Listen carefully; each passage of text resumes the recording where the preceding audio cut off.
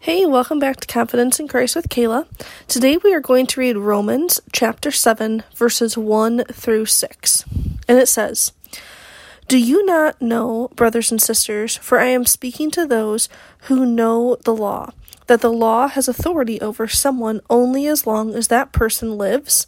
For example, by law, a married woman is bound to her husband as long as he is alive. But if her husband dies, she is released from that law that binds her to him. So then, if she has sexual relations with another man while her husband is still alive, she is called an adulteress. But if her husband dies, she is released from that law and is not an adulteress if she marries another man. So, my brothers and sisters, you also died to the law through the body of Christ, that you might belong to another, to him who was raised from the dead, in order that we might bear fruit for God.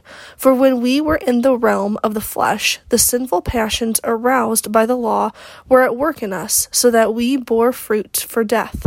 But now, by dying to what once bound us, we have been released from the law, so that we serve in the new way of the Spirit, and not in the old way of the written code." Now, if you guys have kind of been following along, I have been studying some of the old, the tabernacle, how Jesus went to those different festivals and things like that, and how the Israelites had all these laws, and I was just been really kind of curious about them and why God put them in place and things like that. And the other day I actually asked some of my mentors, I said, why don't we celebrate those as Christians? Those are not bad things, they're good things, so why don't we celebrate that? And they kind of had answers for me, and basically it was well, now we have this new life, and it just hadn't clicked.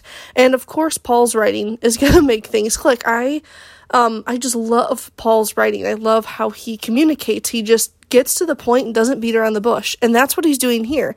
He gave them a great example of how that works, how once you were bound by a law, but then once something dies, you're no longer bound by that law. Just like with a wife and her husband, that is how we were with the law when Jesus died. When he died, he was that death, and the Spirit replaced what the laws the Israelites had to follow before. And it just brought a smile to my face, and I had to share it with you because it reminded me that we are not bound by a bunch of laws. Jesus came to not only fulfill the laws, but to completely abolish them altogether.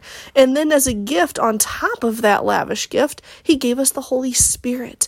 What an amazing gift. And wrapped up in that, we've got eternal life in him and just living in peace and joy and all the things that Jesus brings to us.